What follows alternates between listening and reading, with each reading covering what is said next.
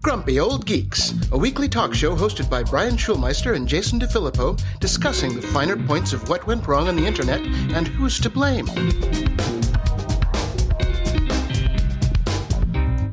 Welcome to Grumpy Old Geeks. I'm Jason DeFilippo. And I'm Brian Schulmeister. Quick programming note, we're recording this entire episode through Apple's FaceTime eavesdropping bug. Talk about a tempest in a teapot with that one. Jesus. I know. We'll talk about that one later.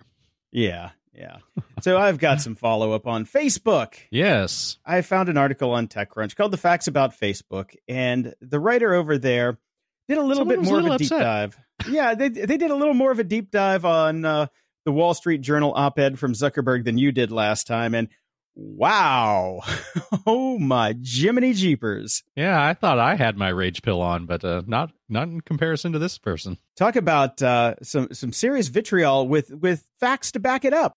Yeah, well, I mean, she's not wrong about anything in this article. Nothing. Not a Absolutely single thing. Nothing. It was definitely right on. And, you know, she covered points that you've made, points that I've made, points that Bittner has made about everything going on with Facebook. We've got a lot of fun stuff about Facebook this time, but I just find it ironic that the first link at the end of the article is a share this on Facebook link.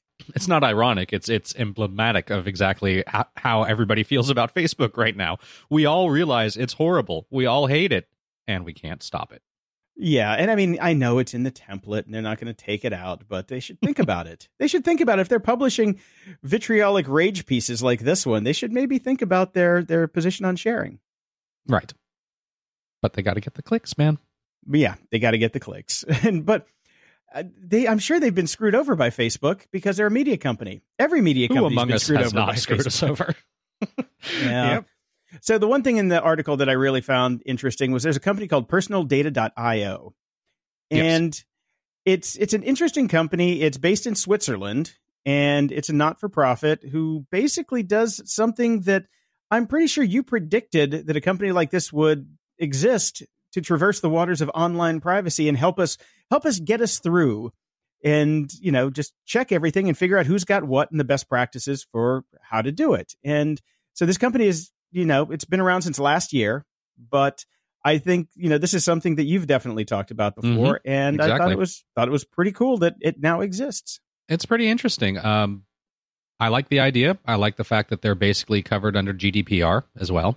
So, you know, again, because it's always who watches the watchers, right? Mm-hmm. So it seems pretty straightforward and pretty much, yeah, this is, I knew that there was going to be somebody that came along to do this, and we kind of need it because we can't expect, we need a third party system looking at these stuff. We need the internet police, basically. We still need the internet police. We still need the internet police, but at least this is a step in the right direction, I think. So I'm going to look into this company a bit more. I'm pretty intrigued by it. Yeah, definitely check it out. And I found another article over on the New York Times, which I just thought was precious. It's called The Hidden Automation Agenda of the Davos Elite. They'll never admit it in public, but many of your bosses want machines to replace you as soon as possible. So there was this guy who was going around and listening to people's talks, and they're like, oh, yes, we need equality, and we need to figure out what the jobs are going to be and how this is going to go. And then, like, in the cocktail hours when nobody's supposed to be listening, they're like, we want to get rid of everyone. we want AI. We want robots. We want no people. We just want robots and money. That's it. Robots and money. Right. Again, never really thinking about the end game. You fire all the people. Nobody has the money to buy your products. Yeah, I think I brought that point up in season 2 of Grumpy Old Geeks. Yeah. We have seasons? Well, I'm just going by years now. Everybody calls them seasons, but I'm like in year 2 of Grumpy Old Geeks. You know, the people that take seasons, they take breaks. Like, they take a couple months off. Maybe we should do the season thing. I know. I mean, well, we've upped it to 4 episodes off a year. Ooh. So, you know. Yes, but then we also doubled the amount of episodes we do. I know. How's that working out for us? Oh, God. What was that Burnout Generation article that we talked about? I need some fucking AI that could do my podcast for me. I know. I must be a fucking millennial because I'm feeling the Burnout Generation right now. Yeah. Well, I found an interesting related article over on Recode that talks about how the robot revolution will actually be worse for men. So finally, one thing's working out for the women. So we know it's coming. The robots will take our jobs, but not all our jobs, and we don't know how many, nor do we understand what jobs will be eliminated and which will be transitioned into some what say will be better, less tedious work. And the rest of us say will mean the collapse of society, but that's okay.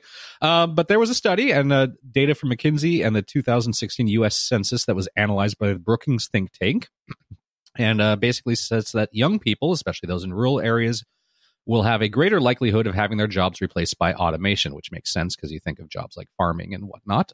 Older, more educated white people living in big cities are more likely to maintain their positions, either because their jobs are irreplaceable or because they're needed in new jobs alongside our robot overlords. The social inequalities are going to get worse along certain geographic and demographic lines, most likely, because it will eliminate many lower and middle skilled jobs considered stepping stones to more advanced careers, thus killing off that ladder to get to those better jobs.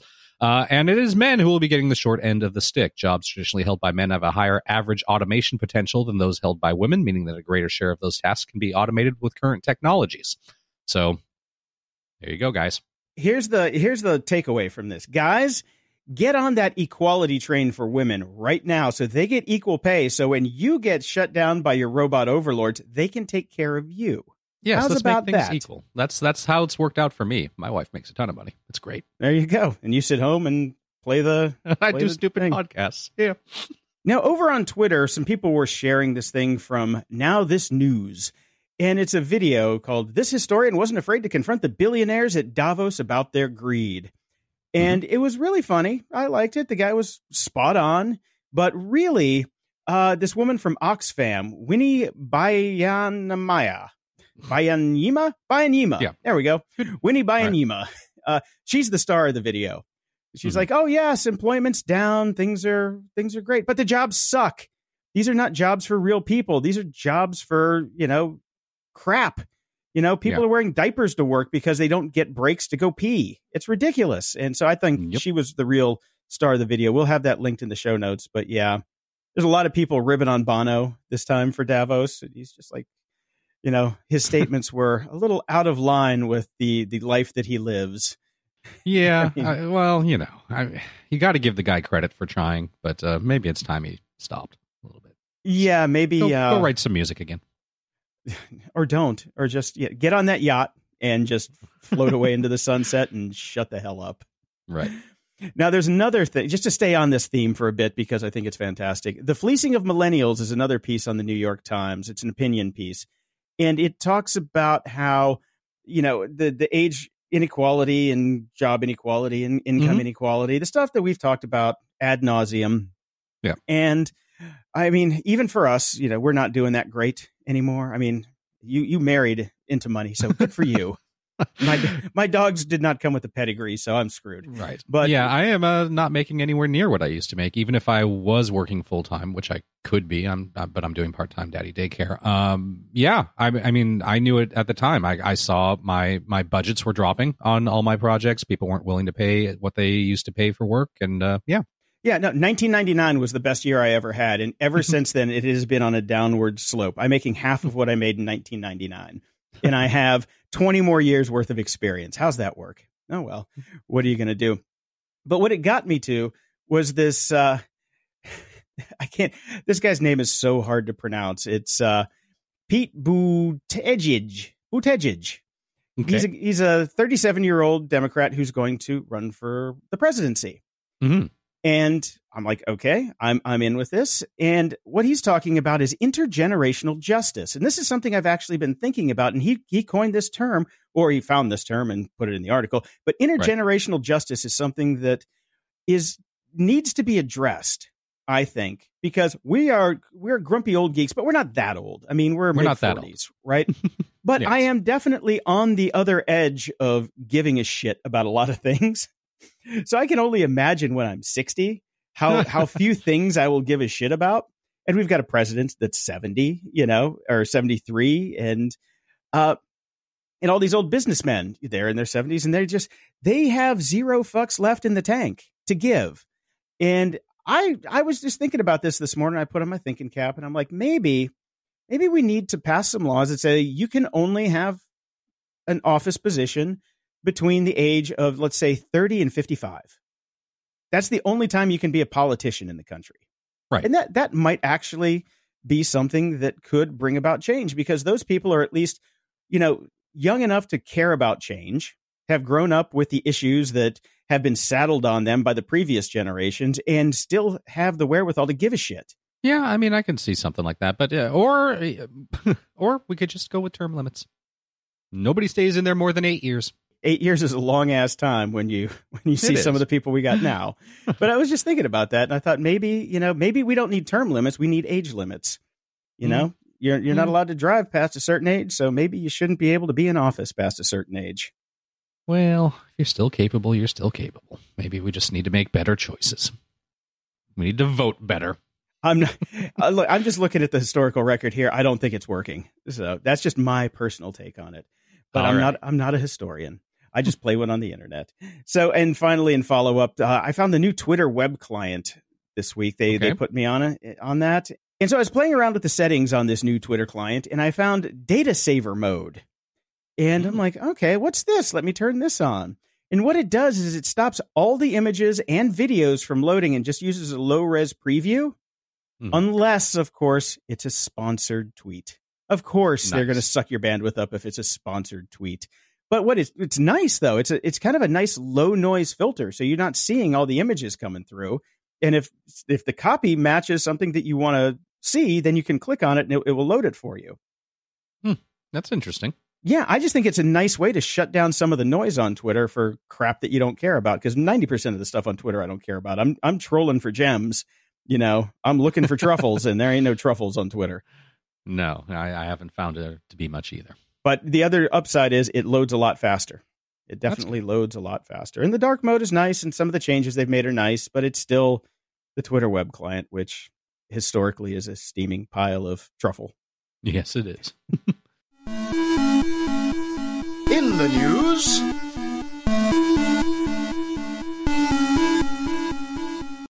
we got another Facebook bombshell this week, and this is one of those ones that just really gets my goat. So Facebook is paying teens to install a VPN that spies on them, and they've been doing this for a couple of years. And the interesting thing is they were using some loopholes with Apple's enterprise certificates to have kids sideload on these VPNs so they could literally watch everything they're doing. Right. And they've just been tracking the data, and they even use some of that data as part of their purchase of WhatsApp, because they saw people were using WhatsApp way more than Facebook, and they're like, oh, maybe we should get these guys. And this is a long article on TechCrunch just outlining everything about what they've done. And so since 2016, they've been paying users ages 13 to 35 up to $20 a month plus referral fees to sell their privacy by installing the iOS or Android Facebook Research app. And so Apple finally shut them down because they're like, no. An Apple spokesperson, and I love this because nobody at TechCrunch has spell check, provided this statement. Jesus Christ. We designed our enterprise developer program solely for the internal distribution of apps within an organization. Facebook has been using their membership to distribute a data collecting app to consumers, which is a clear breach of their agreement with Apple. Any developer using their enterprise certificates to distribute apps to consumers will have their certificates revoked, which is what we did in this case to protect our users and their data. Well, good, Apple. But this is kind of well done, Apple. Yeah, but day late and a dollar short. But well, hold on though. Let me ask a quick question. You've read more of this than I have. Did Facebook tell these people what they would be doing? Did they basically explicitly state, we're going to give you money, we're going to track and see everything that you do? It's kind of ambiguous on how much that they said that they were going to be giving them. My personal opinion on this is buyer beware. I don't actually, it sucks. It's not a good thing to do, but I remember in the earlier days of the internet, dial-up modems and whatnot, there used to be ISPs that would give you free internet access, but they would watch everything that you did. Well, they did that. It was a business model. It's still a business model, by the way. It's still a business model, but I mean, I remember it being a lot more prevalent. And I remember there were pay to browse programs in the early days of the internet as well. This is kind of similar. It's creepy. It's not good. I would never personally sign up for it, but a bunch of idiots obviously did. The only thing that they did wrong here was they broke they did wrong by Apple. They used Apple's technology inappropriately. So good on Apple for shutting them down and for calling them out on it. But if you're dumb enough to do this, I don't see a problem with it. I can ask you to send me $10 million. You don't have to. The thing about it is it says it's Facebook research, not everything that you do research. So, but that is Facebook. Facebook wants to know everything that you do. But on other apps, they're tracking other apps. They're tracking if your phone is on or not, if the screen is on or not. They're tracking everything. I'm sure it was in the EULA. Oh, I'm sure it was in the EULA, but who reads those? This all just comes back to this program that they bought called Onavo that they've been running for a while. They got kicked out of the Apple Store, and of course, by the way, all of this is still available freely on the Android stores. You can just get this on Android. They don't give a crap about you. They don't give a crap. It's no, not their problem. Yes, no. But I still think it's a little bit sneaky. Actually, no, it's a lot of it's bit a lot sneaky. bit sneaky. I'm not disagreeing with that. No, I'm just arguing the point that there's no such thing as a free lunch, people. If it's too good to be true, it's too good to be true. Facebook's going to give me money every month? That's too good to be true. Yeah, it's a little ridiculous. But anyway, all right. Another nail in Facebook's coffin. Yeah. They just got a really fucking big coffin. This is a big enough coffin that it's fucking floating, and it's a goddamn ark for them at this point. That's true. It's keeping them alive. Anyways, I can never say the name of this company right, so chime in here, Jason. Okay, U.S. charges Huawei with stealing trade secrets and violating sanctions. Yes, it's Huawei. Huawei. Okay, so we just have some more news about this, that the U.S. has filed 10 trade secret-related charges and 13 linked to sanction violations against the company. So this is basically, we don't know what the hell's happening here, and it's probably not going to go well for our relationship with China, but if they did steal secrets, fuck them. No, they did, and the problem is Huawei's building most of the 5G hardware that everybody needs right now. Oh, great. Exactly. That's one. That's fun. Yeah, that's really where the rub comes in. So 5G might be delayed for a bit because of Huawei's little tactics. But yeah, they've been stealing stuff from T-Mobile for years, including a robot that will tap your phone. I don't know if they've ever actually had a T-Mobile phone, but I wouldn't be stealing from that company. Well, I mean, they're horrible. Those phones don't work anywhere. I tell you what, my T-Mobile Sidekick, which was the first phone that they put out, which used to be the Danger, I loved that phone. It worked everywhere for me until one day I smashed it on the ground because I got really mad at the other person on the other end of the line because I was maybe intoxicated. But see previous episode's discussion of Jason's relationship with HR departments. Yeah. So when that was gone, I actually went out and just got another Razr. But yeah, right. But it was a good phone. I didn't mind T-Mobile back then. I mean, they were piggybacking off of Verizon and Sprint. So I had service. I never had bad service. But nowadays, who knows with them? Who knows? And on this next one, serious hat tip to everyone who listens to the show, because I think I got 100 tweets and emails at least about this, which is technically more than the people that listen to the show. But anyway, new studies out that electric scooters are sending lots of riders to the emergency room with injuries. Yes, figure that. 94% of the 249 scooter-related cases here in LA were discharged without being admitted. The injuries were significant. Some 40.2% were admitted for head injuries, 31.7% for fractures, and 27.7% with sprains, cuts, or bruises. Now, the interesting thing about this is I've been watching the Scooters Behaving Badly Instagram feed. That is my jam right now. I love this. They've got so many crashes, and these people are just not qualified to ride a scooter. Yeah, that's the thing. If you follow the rules on a scooter and you put in a little practice on it, you're going to be fine. Don't go as fast as they go because the things go too damn fast, and don't do stupid shit. But we can't help ourselves, can we? No, don't drink and scoot. It's a toy. Yeah, wear a helmet. It's a little more than a toy. That's the thing. It's it's a little death machine. Those little tiny wheels are what get people every time. And I've just seen so many face plants that I'm just like, they're sphincter clenching when you see some of these things. You're like, ooh. And these people are just not ending in a good place. So be careful on the scooters, people. Or better yet, I was going to say take an Uber, but that's not even better. Maybe walk. Maybe just have a walk. And in other scooter news, we got some scoot news here. A DC bill would give scooter e-bike riders more legal rights.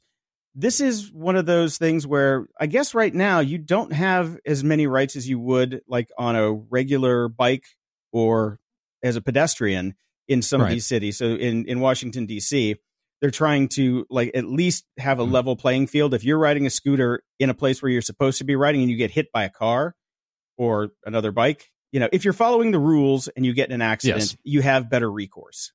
Is pretty much what they're trying to do. That's kind of a no-brainer. Go for that. I'm down with that. Yeah, I think that's fine. These things are going to, well, they're sort of here to stay. I've got 10 different emails about them being kicked out of multiple cities this week. So it's pretty good. But in San Diego, these guys are my heroes. This is like the Sanford and Son of scooters. Scooter Removal LLC impounds dockless scooters and bikes for free. So if some jackass comes to your house and leaves a scooter on your lawn, you can call these guys. They'll come pick it up, and then they're going to charge the companies to give them back. Nice. And they charge them, daily storage fees, which is good. So if they don't come pick them up, and then I'm sure at the end, they're just going to have a bunch of scooters that they'll be able to sell for however much they want. But and I knew that this was the way it was.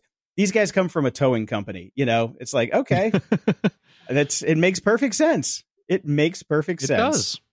I mean, this is definitely a problem. I see it all the time here on Main Street. It's one of the things that I initially, when they first appeared here in Santa Monica, I was talking about. The business owners were getting annoyed because people would just leave them in front of their doors when they would come to open up in the morning or whatever. And it's an issue. And a friend that listens to the show, who will not be named because of what I'm about to explain, manages a coffee shop. And when she would come into work, she would see a whole bunch of scooters there, and she would just pick them up and put them in the big dumpster. That was her solution. This is a better one because this one actually fines the companies to some degree. So that's pretty nice. Yeah, and it doesn't fill up the landfills with lithium batteries. Yeah. Or and if you watch the episode of the Mythbusters Jr., putting those scooters into a garbage truck can actually catch the garbage truck on fire. So we don't want to... literal dumpster fire. It literally is a dumpster fire. That's what these things are. They're literally dumpster fires now. Yep. Yeah. Well, in continued Facebook news, they have announced that they intend to combine Messenger, Instagram, and WhatsApp at some point, which is obviously a no-brainer for them because it keeps you in their ecosystem more, and they own these properties anyways. There's a great article over on Slate talking about the various challenges involved here and how there are technological challenges. There are privacy expectations between the apps that are different that will, obviously become a problem. If you're used to WhatsApp, you're used to the idea of having a certain amount of privacy, which you will not get in Facebook. And how they were going to address that as they try to integrate them will be a real issue. There's a lot of issue with encryption and how you send data from one app to another. And there's going to be a lot of struggles with that. And the TLDR on this is Facebook does not have a very good history of solving these problems. So buyer beware. Again. Yeah, because they like to move fast and break things. Like everything. It's their goddamn motto. Yeah. No, it's interesting because, they're just trying to unify the back end. Not really make, one gigantic app. No, not one unified app, but the ability to basically send data between the different apps is what they're hoping for.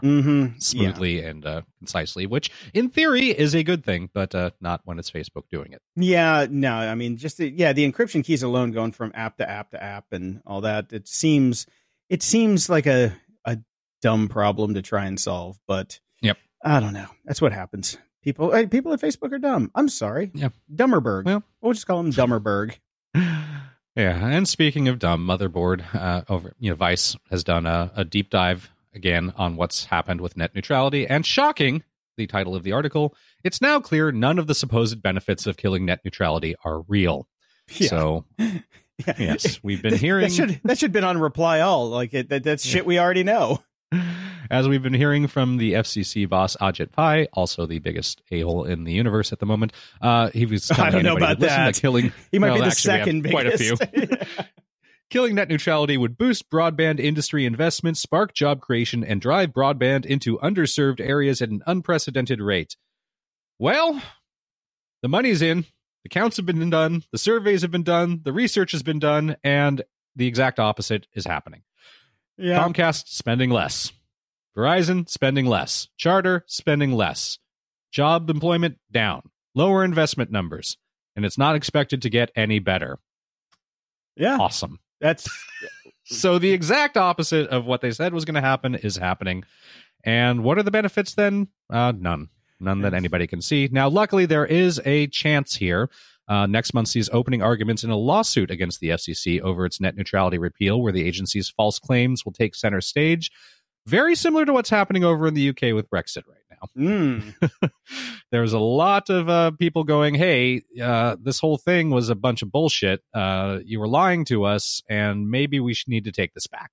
So we'll see what happens. Hopefully we can repeal the repeal of the repeal or the repeal of the repeal. Yeah, the repeal of net neutrality does not spark joy. I got to say. No, it does not. Let's throw it out. Yes, and from everybody I know, Brexit does not spark joy either. It sparks, what the fuck?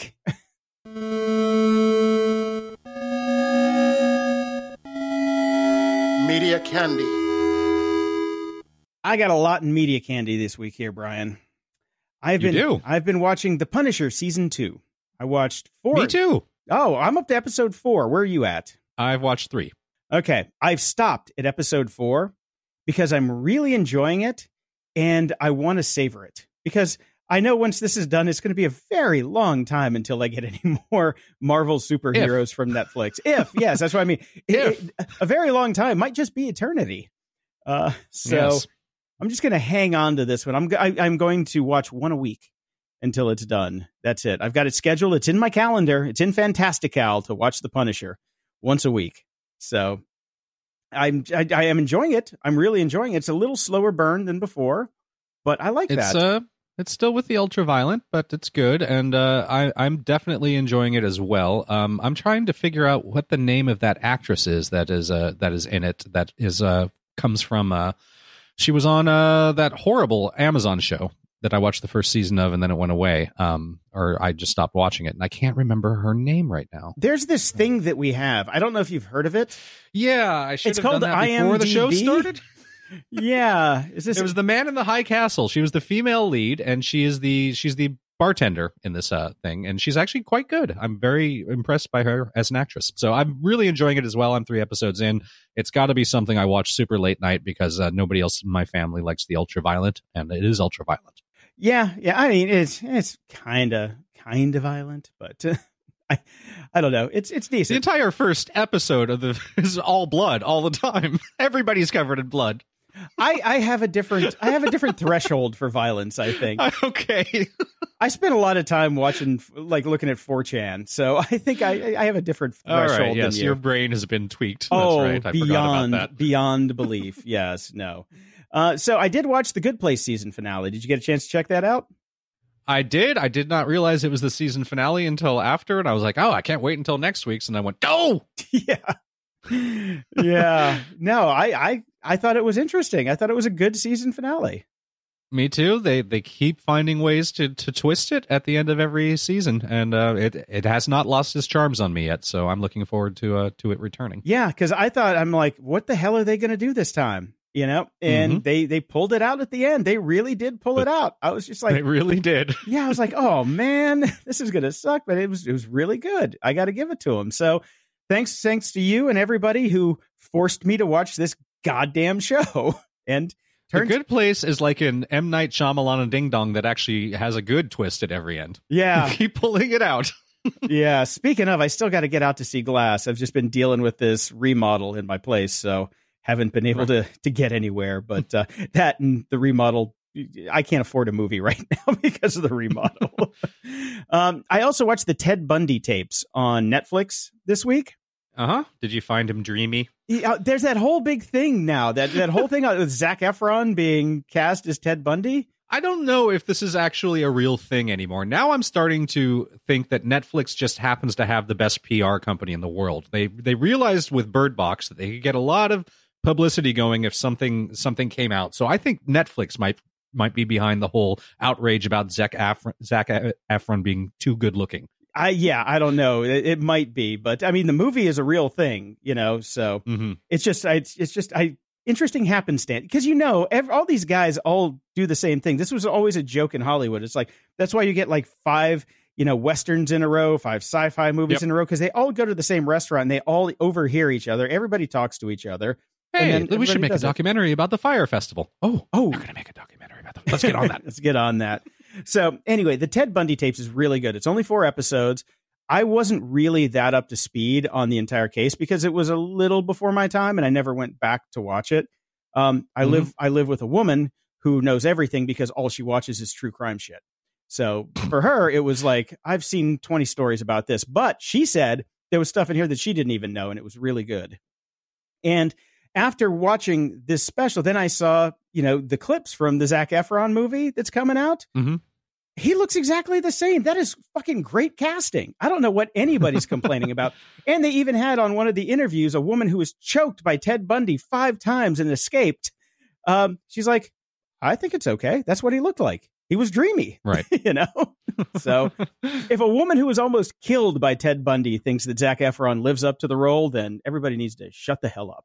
Now, in vampire news, I have not been that much into the vampire thing since, I don't know, I was in my 20s, maybe. I kind of gave up with the Anne Rice stuff. And I never, of course, watched the Twilight movies because vampires don't sparkle, because that's a bunch of bullshit. They sparkle. So I was intrigued when The Passage came out because I saw a tweet from Stephen King that said he really loved the books and he was looking forward to the show. I'm like, okay, fuck it, I'll try it. And I DVR'd it. And I watched episode 3 last night. I'm digging it. Really? I don't want to go get the books though now because I think they're doing the show is really good. It's not that fast of a burn, which is good. I like that part. It's kind of slow, and I like slow stuff because I'm getting older. I don't have that, I don't have that snappiness anymore, and I'm just enjoying it. I think the casting is great. They got a low rent Chris Pratt playing one of the FBI guys. He looks just like him, but it's funny. I'm just looking at him like, yeah, that's the cheap Chris Pratt. That's what they got to be the FBI guy. But so far, I'm liking the vampires. I'm liking the story, and I'm liking how it's progressing. So I'm gonna stick with it. I'm definitely gonna stick with it. And I put a link in the show notes to the first book in the series if somebody wants to go actually read the books. But it's a trilogy of books by Justin Cronin. And so far, I'm liking it. I'm really liking it. It's kind of a nice thing. After watching the Orville, I would like actually some meat after my fluff. It's like I'll watch. I'll have fair enough. I'll have dessert first. Actually, it's a sandwich. I'll watch Gotham, which is meaty. Then I'll watch the Orville, which is dessert. And then I'm like, I need a little savory aperitif before bed. And then I'll watch The Passage. So it all kind of goes together. Next up, I'm kind of hungry now. Yeah, I know. Tell me about it. Would you like some human blood? Next up is The Dropout. I talked about this coming up, and it has finally dropped. I'm listening to the podcast. I did not watch the TV version of it. And this is about Elizabeth Holmes from Theranos. And the first 2 episodes have dropped. I've listened to the first one. I liked it a lot. I really liked it a lot. What I did not like is the blatant ripoff of everything Serial about it. The pacing, the music cues, the bumpers, everything is Serial. I mean, it is down to a T.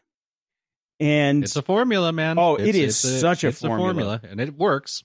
Well, it pissed me off, but and the one thing that really pisses me off at the end is because I'm listening to this in bed and I've got it like on my nightstand playing, and they're like, next week on The Dropout. And I'm like, oh God, and I have to reach over, find my phone in the dark, slap it, shut it off because I hate spoilers and I hate trailers. I don't like trailers on anything, and especially podcasts. God. But so far it's really good.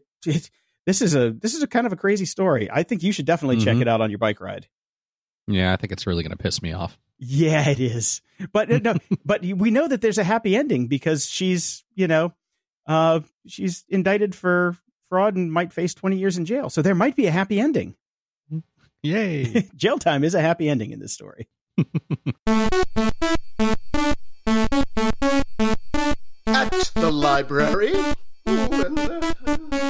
So when I was going through my sparking joy period and I went through my books and decluttered. Sparking joy really does sound like a euphemism for masturbation. It really does. Yeah. Well, I did that and I went through a bunch of my books and I got rid of a lot of older sci-fi and things that just did not spark joy, as it were, or just I didn't care for or just didn't feel feel the need to kind of like show off, because that's what a book collection really is. I found one book in the back of my collection that came out in 2005, and I bought it in 2005, and I read theoretically in 2005, called The Traveler. It was by John Twelve Hawks. That sounds like a Native American name. John Twelve Hawks. I believe he is. So he's a Native American that wrote a sci-fi book. Awesome. And it's I was intrigued as to why I still had it, because I've done many a book call since 2005, and somehow this book has stayed in there and hung out in my collection of sci-fi books. And so I was like, all right, I don't really remember much about this. I read the little flap on the thing and kind of had vague memories of reading this book. And I was like, I'm just going to read it again and see what's going on. And I did, and I really liked it. And it's really interesting because it's about, shadow organizations and how they're using technology and how we're all tracked in something that they call the big machine and trying to live off the grid. Facebook. Exactly. That's wait for it, Jason. So, yeah, and there are these people that are called travelers, and they can actually leave their bodies and go to different dimensions. And when they come back, they tend to like become people like Jesus Christ, who spark revolutions and all that sort of stuff. And then there's an organization called Harlequins, and there are people that protect the travelers. And the people that are behind the big machine are trying to kill all the travelers and kill all the Harlequins. And it's actually quite good. I really enjoyed reading it. The funny thing was, because it was written in 2005, before many things like the big machine, it's a little bit it's a little weird to see that he basically saw this in advance, and so many of the things that he's describing didn't quite exist yet, weren't happening yet, the tracking with the cell phones, the governments, and blah blah blah. And so it was kind of a fun read to realize the time that it was written in, and I thought it was really interesting for that. And the exciting thing is, after I finished reading it, I discovered it's only part one of a trilogy. So I have 2 more books by this guy to read, and I didn't check and see what years they came out, but I'm really interested to see how he ups the technology a little bit, because obviously things had moved on by the time he wrote the next one. So I am quite excited to find out that there's more of these books. I was quite excited to rediscover this book, and now I remember why I kept it, I suppose. It sparked joy. I have to say, we just had to pause for a second right there before I went into my next bit, because I had a ring at the doorbell. A ring at my Ring doorbell, as a matter of fact. I cannot stand when delivery people ring the doorbell, leave the box, and walk away. Drives me nuts. Yeah. See, my equivalent, because I'm in a small complex, is they bang on my door. Like, why? Don't hit my door. Just leave the box. Leave the fucking box, please. Yeah. I got dogs. I'm doing a podcast. Get off my lawn. Get off my lawn. Right. Well, to get back to where we were, in the Fourth Realm, there are, like you said, 3 books. The first is The Traveler, that came out in 2005. The second is The Dark River, that came out in 2007. And the third is The Golden City, which came out in 2009. There you go. Yes, I have just added all 3 to my Audible account. So I will be listening to those soon. So yeah. I really did enjoy it. So I'm looking forward to the other 2. I can't speak for those, but the first one was definitely fun. Remember, read another book in between. Yes, I'm going to. Yes, definitely do that. And I think you're about to talk about the book that I'm going to read in between. Yes, the book that I recommend you read in between is Digital Minimalism, Choosing a Focused Life in a Noisy World by Cal Newport. I love Cal Newport. He's been on our show, the other show that I work for, several times. He's a friend of the show, and I love his books. He did a book called Deep Work, which I adore, which everybody should read if you haven't read it. But his new one is about digital minimalism and tactics and tricks on how to basically get more shit done and live a quieter, better life by not doing a lot of the things that, unfortunately, you and I have to do if we want to have a show. This book comes out on February 5th, so you can pre-order it now, and it will get delivered to you when it arrives on your Kindle, or if you want a Dead Tree version, whichever you prefer. But whatever you're doing, buy this book. The only thing that I request after you read this book is do not unsubscribe from this podcast, please, because that would be that would go on with the last episode in the law of unintended consequences. I tell you how to declutter your life, and then you unsubscribe from the show, and then declutter us. And Brian and I can't eat. So please, if you do anything, read the book, but keep listening to the show. And I listened to the audio version of it because Cal sent it over to me, and it was great. And in doing so, I found a new program, thanks to hat tip to Jordan Harbinger on this one, called Open Audible. Normally, I'd put this in the apps and doodads section, but since this is at the library and this is all about my audio library, I found this to be one of the most useful programs I've ever gotten. It's an open source app. Unfortunately, it's written in Java, but it works. It works. There's a Mac version because there's been a ton of Audible apps like on the aftermarket where you can download and transcode your Audible stuff, but this is the first one I found that is decent for the Mac. And so I got it, opened it up, had to do some gymnastics to get it to sync my library because it doesn't work that well to get your library synced. You have to like open up the browser and go page by page by page by page for it to see all the books that you have. Turns out I have 798 books in Audible that I've read. And I think there was a study a long time ago that said, like, most people can only read 500 books in their lifetime or whatever it is. I mean, I've read that much just on Audible. I'm sorry, I listened to them on Audible, or whatever. But a lot of them several times. If you have an Audible account and you want to back everything up to MP3, this will do it automatically. It's fantastic. It'll download it. It will convert it to MP3. It'll give you all the ID3 tags so that you can then import into iTunes or your player of choice, because iTunes is nobody's player of choice. Let's be honest about that. It's player of last resort, and player of last resort. And you at least have backups if you ever in the future want to cancel your Amazon account. I know a lot of people won't be thinking of ever doing that, but we're thinking to the future here. And nobody was really thinking that they would be leaving Facebook or MySpace or LiveJournal or GeoCities, Yes. Some things change in the future, but I just like having an MP3 backup of it because then I can transfer it over to different platforms that have better players. And what I like to do now is with this app, I will get a new book on Audible. I'll download it using Open Audible and get the MP3, and then I will load it into Overcast because the Audible app on iOS is such a steaming pile of shit that I can't stand it. It crashes all the time. And it just never saves my place. It's terrible. It is a terrible app. But Overcast, you can sideload it in if you're a premium subscriber, which I recommend you be because he makes a great app. But it has that silence removal tool. Right. So you can actually, if you're playing it at like 1.5x, you get even more speed because it gets out all the dramatic pauses that I could not give two shits about. Because people who read audiobooks on Audible talk slow. And slow. And it's annoying. That's all I'm saying. So that's why I always listen to it at least 1.5x. But if you have 1.5x plus silence removal, you can get through a bunch more books. And since I have to read multiple books a week, Open Audible plus Overcast, great stuff. Go buy Digital Minimalism, though, because you're going to fucking love it. Moron of the week. Well, Jason, I know you love your dogs, and I hope you don't do this trend, which I'll get to in a second. In 2019, people have decided to start glittering their dogs' testicles. What? The link is in the show notes, so you can see pictures of glittered testicles. Are they ball-dazzled? They're ball-dazzled. Ooh, show title. Yeah, except for the fact that not really that many people have done this. There's 2 pet salons that have made posts on social media with 2 images, each, I believe, and it's just gone viral because it's so ridiculous. So it's not really happening. But okay. Well, the problem is it has gone so viral that the dailyhaze.com that this was linked on is down. I haven't been able to get to it, so I can't see the glittery balls.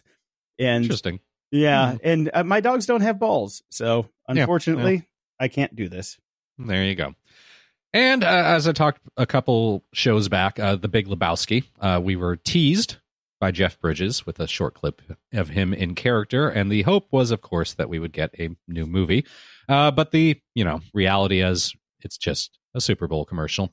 And as Slate points out... Oh, wait, you're not legally not allowed to say Super Bowl commercial. You have to say the big game. Oh, the big game commercial. So yeah, we might get fined.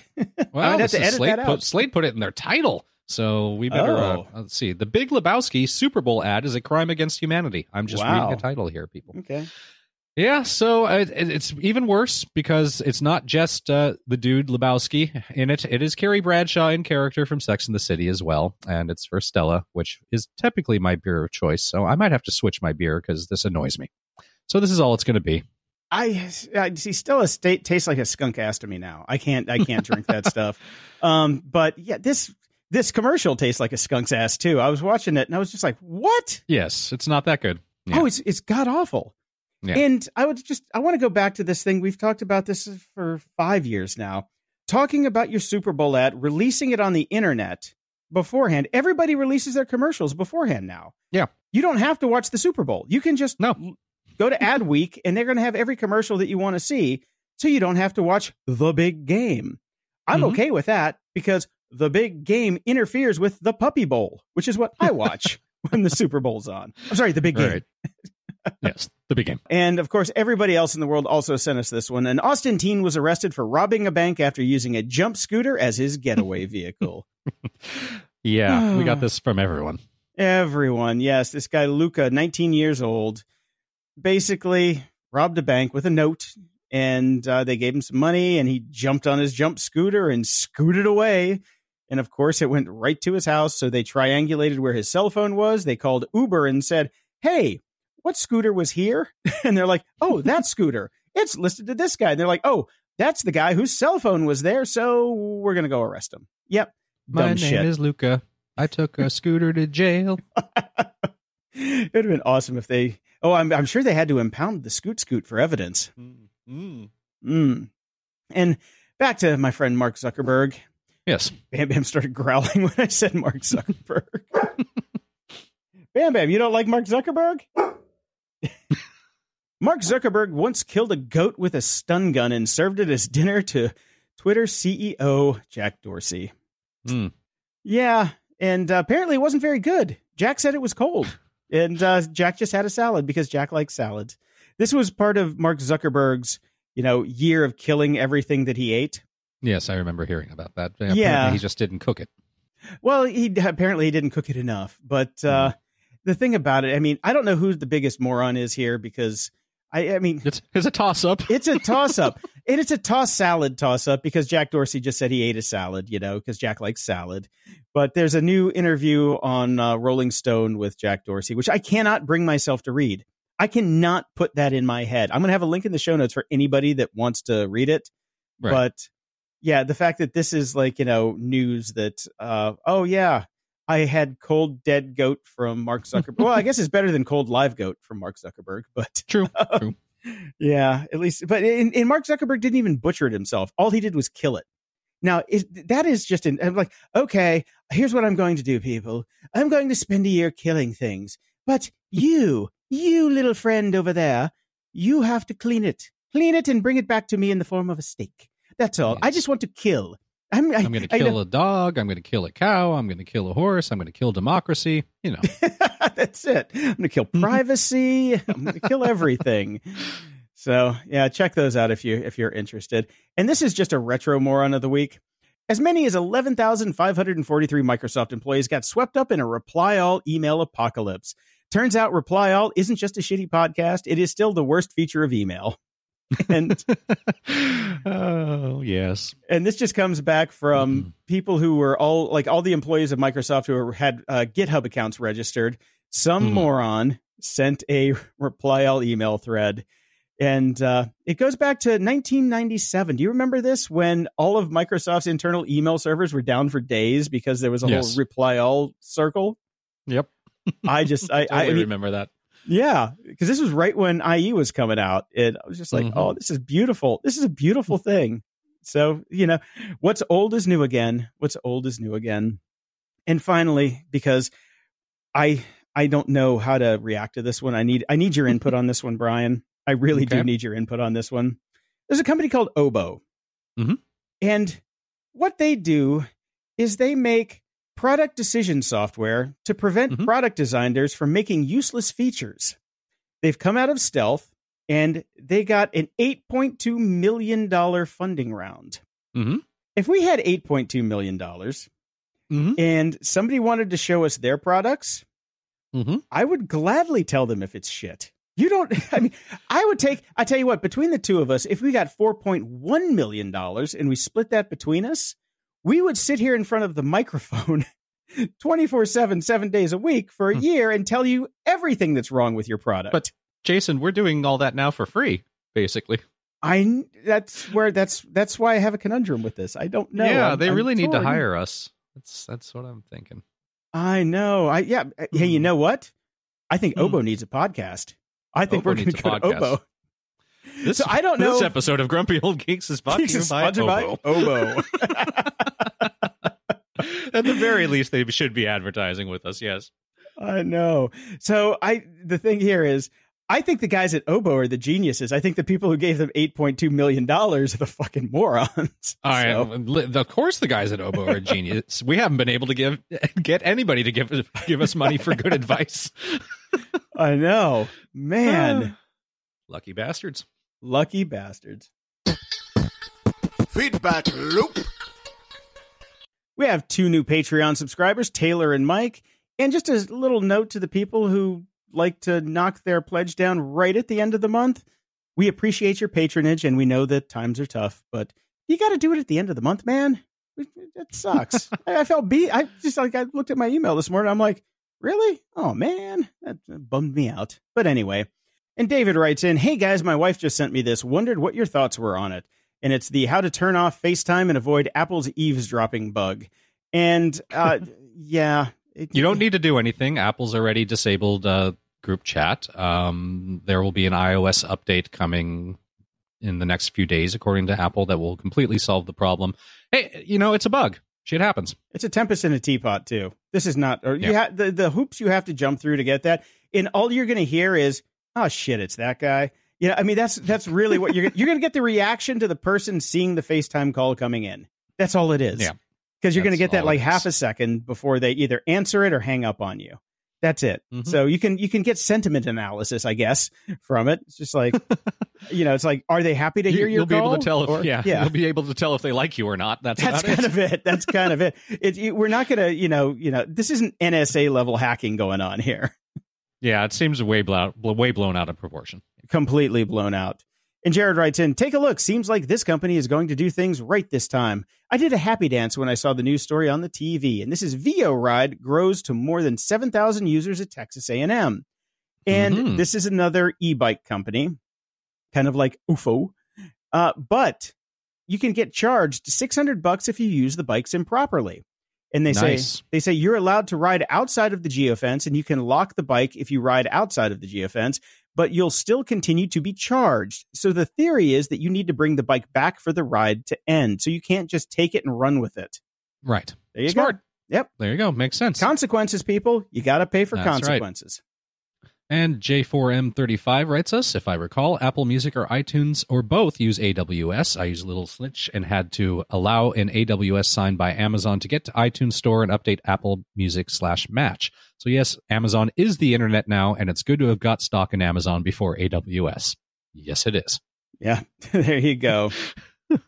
And Bree writes in, regarding iPad note-taking apps, in a recent episode, Jason mentioned the new version of GoodNotes. Thank you so much. I've started using it for note-taking, and it's pretty great. I'm currently pretty heavily invested in Notability, which I would recommend to others who enjoy experimenting with note-taking or drawing apps for iOS. I'm still comparing the two, but so far, GoodNotes has every feature I like in Notability, and then some with a single exception. Notability allows you to continuously sync your notes as PDFs to whatever cloud gods you currently worship. You can sync RTF and other formats if you so desire. The best I can find in GoodNotes is syncing to iCloud, which is somewhat limiting. I'm happy to be told that I am wrong. Enjoy. And she also writes in, there's a link to Reddit for GoodNotes versus Notability. Well, PDFs are the fucking devil. So I'm going to say that that's not a good thing. I really don't care about that. I mean, if you have to export it to something, that's fine. I use notes for a different purpose. I never need to export them. They're for me. I take notes for me so I can go back and do it. I journal in GoodNotes because I can do handwriting notes.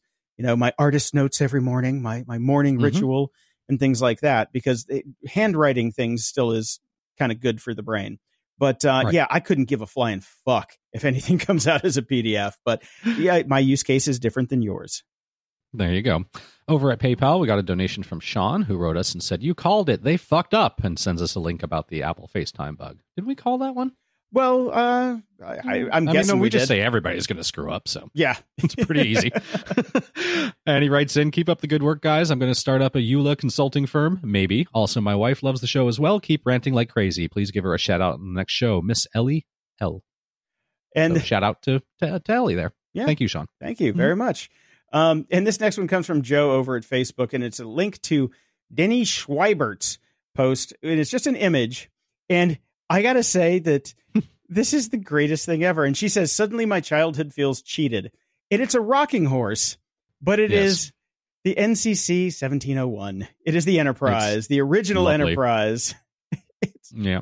I think I might have to get this for my kid. I think you need to get this for your kid, Brian, because this is the shit. I was surprised that I could actually see this because I don't have a Facebook account. But every time I go to Facebook, they're trying to get me to hit that login button and, redo your account, guy. Come on in. The only time I'm going to log back in is when I can actually cancel my account. That's it. All right, over on Twitter, Old Man Sir Mix-a-Lot and Right Film Sleep Repeat both sent us the Facebook stories about the app to spy on the internet and phone use, etc. And Right Film Sleep Repeat also sent us a story about a mother and son that tried to warn Apple about the bug. Yeah, the kid was 14 years old, and he figured it out. So there you go. Let's see. Stricky also sent us the same thing about the Facebook paying teens to share all their web and phone activity. So everybody was quite into that one this week. And Third in Command writes in, this is still going on. Keyless cars unlock rich pickings for thieves. This is an article over at the Times in the UK. Car thefts have risen by almost 50% in 4 years, bearing out a warning that hundreds of the best-selling keyless models are vulnerable to hackers. Home Office figures showed that 111,999 vehicles were stolen in 2017 to 2018, more than 300 a day on average. This was up from 75,308 in 2013 to 2014, a rise of 49%. So it's all about the keys. It's all about the keys. And key related. Scott wrote us and said, "What could possibly go wrong?" with a link to a new company called MyKeyHero.com. I think we you covered can now these guys. scan your key. I think we did too. I'm pretty sure we covered these guys in an old security segment because, man, you scan your key, put it on your phone, and then they can print one for you and ship it to you. Oh, not what I want. Can't imagine that would go wrong. Yeah. And they've got all the security stuff. It's like, this is from the Hillman Group. And then security is by Unikey Technologies in Orlando, Florida. And I love this. This is one of my favorite bits at the end. I was just looking at the copyright on it. Copyright 2019 by the Hillman Group. All rights reserved. Content management system by Sales and Marketing Technologies. Sales and Marketing Technologies. That is such a generic name that I do not believe that that's a real thing. And I'm going to try something here. I'm going to type in mykeyhero.com/wp-admin. Oh, nope. It's a Java server. Oh, too bad. But here's what I can also do, these are tricks for you people out there who are listening. If you want to know somebody's on WordPress, you go to wp-admin after. And if you want to know if they're on Squarespace, you hit the escape key. Right. They're not on Squarespace either. So I think they're on Drupal. It looks like Drupal because I went to the Sales and Marketing Technologies site myself, and it's definitely looks like a Drupal site, dead on. Okay, but they will shatter the old paradigm with a custom website. So. Shattering paradigms. Ooh, I love it. Let's see what else they have to say here. Hold on a second. Your scrolly thing is weird and doesn't work correctly. And if I try to go over here to scroll past your hero graphics, then some weird side thing comes out. I do not like this site. Okay. Anyways, moving on. Quantum Leap writes in over on Twitter. Usually I only tend to like Marvel Productions where the main character doesn't take himself serious. That being said, I'm at The Punisher Season 2, Episode 5, and I do like it. It's that dramatic undertone making it really shine. Yes, it is. I'm really enjoying it, too. Yep, me too. Randy writes us, listening to Episode 1. Oh, fascinating, no. So different. Love the conversational awkwardness about Tim Ferriss. Look, I don't even remember what we said 5 minutes ago, much less in Episode 1. I know. Trust me. When I have to go back and edit this, I'm like, we said that? Oh, shit. And Ma6502 writes in, more people are coming around to what you've been saying for a long time. Thank God. It's a link for a LinkedIn story and says, we need to rewrite the gig economy's dehumanizing, unethical code. So that'll be linked up in the show notes. Yep, I read that. I agree with everything said in the article. Maybe they listen to the show. Maybe they do. Over at GOG.show, Cynthia wrote us, also in parentheses, Sissy. So I guess that's what she likes to go by. Hey, I wanted to call your attention to a recent ruling in Louisiana. There's a case currently that involves the death of a fraternity member at LSU who refused to give up his cell phone passcode, and the judge ruled he had to provide the passcode. She explicitly stated he is not protected by the 4th or 5th Amendment. She says, I absolutely adore you guys. Listening to y'all makes me feel like I'm back with my old team. Hugs. Who dat? Okay. Well, hopefully that'll get overturned. Us a couple links. Yeah. Hopefully that'll get overturned. This is going to have to go to the Supreme Court. End of story. So yeah, hopefully Ruth Bader Ginsburg will be back by now. So and if you haven't, check out the RBG or the Notorious RBG documentary on Netflix. It's so good. Fucking amazing. It's so actually, I don't think it was on Netflix. I think I paid for it. But yeah, Notorious RBG, she is such a baller. Such a baller. And Quibble writes in, you said that news is dying because no revenue. Not true. TYT News went from 27,000 members to over 42,000 when they did their sub drive last December. 4 weeks, 15,000 new subs. These guys are red hot. It's the mainstream media's news that's suffering. Online news is doing just fine. Numbers don't lie, which is why their numbers are ignored, in my humble opinion. Please don't ignore their success, Jason. Okay? I don't know. First off, numbers lie, which he did write us back and say that was probably the dumbest thing I'd ever said because we all know numbers can lie. Look, if online news is doing so well, why are journalists being fired left, right, and center? Why is even BuzzFeed, which is online news, slashing people? So they may be making some revenue, but it's certainly not being funneled back into actual jobs for reporters or reporting. Okay, and I'm gonna call out this TYT News thing right here. Okay, and their numbers are not big. Okay, so here we go. TYT Network, the largest online talk, news, and entertainment network for the connected generation. No, you're not. No, you're not. But they do have Lawrence Lessig's podcast on there, so that's interesting.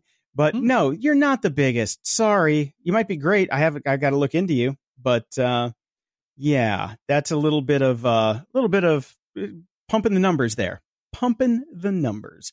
Hey, but they're here in town, and the company is the Young Turks. So I'm vaguely aware of them, so they're doing all right work. Yeah, I'll check them out. Patrick writes us a couple notes. I'm retracting my recommendation on Deadly Class. The pilot was very good, but the second episode completely missed the mark. Had potential, but pilot looks like it might have been the high point. Well, that's good to hear because I'm lazy and I had added it to my queue and I never got around to watching it, so now I don't have to. So I watched the pilot and I did love the pilot. I went to go watch the second episode last night and their sound mixing is so god awful that I have to turn it up like super loud, but my roommate was sleeping so I couldn't. So it's still on the DVR. I'm going to watch it. From what I gathered from all of the initial just pontificating from the characters, they were trying to channel Fight Club for a lot of it, and it just didn't really work. But I couldn't hear half of it, so I'm gonna have to watch it sometime when I can crank it because man, the sound editing on that show sucks. The music is way too loud, and I just couldn't hear the dialogue. But I really did like the pilot a lot. I mean, I was into it. I told you, I'm like, add that to the DVR, man. This might be good, but we'll see. The jury's still out.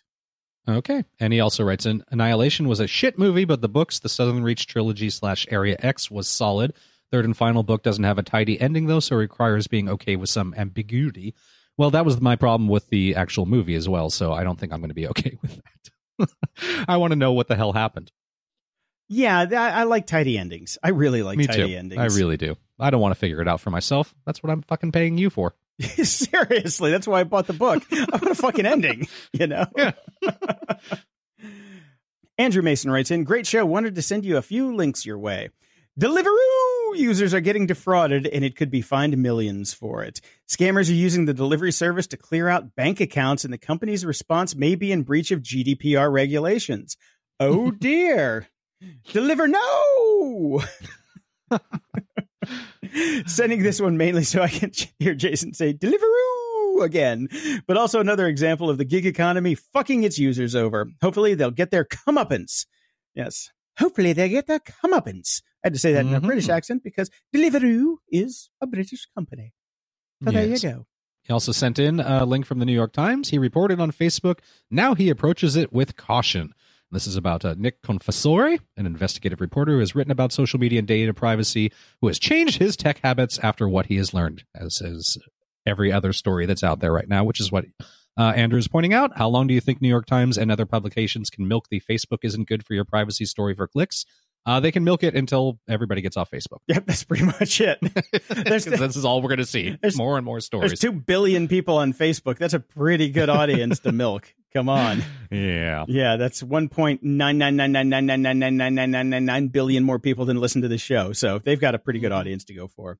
And there's nothing on iTunes again. What's up with you people? Come on.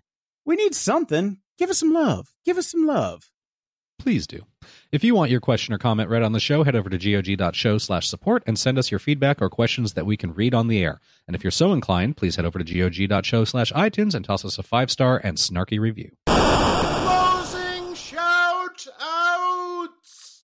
Thanks to everybody who's been listening and sharing the show. Our numbers are starting to creep back up slightly. So please, if you can, share the show with your friends, your enemies, your extended family, if you have to, your in-laws. And if all that fails, just take their phone when they're not looking and just subscribe. That's all I got to say. Somebody go tell Mark Zuckerberg to come listen to us. He really needs to. No. He's got a $10 million a year budget for self-protection. I think we might get a visit from Mossad if that happens. So let's stop that. So until next time, I'm Jason DeFilippo. And I'm Brian Schulmeister. Thanks for listening to Grumpy Old Geeks. To support the show and keep us on the air, go to patreon.com/GOG. Toss us $1 a month and we'll love you forever. If you'd like to give a one-time or recurring donation, go to gog.show and click the PayPal button in the sidebar.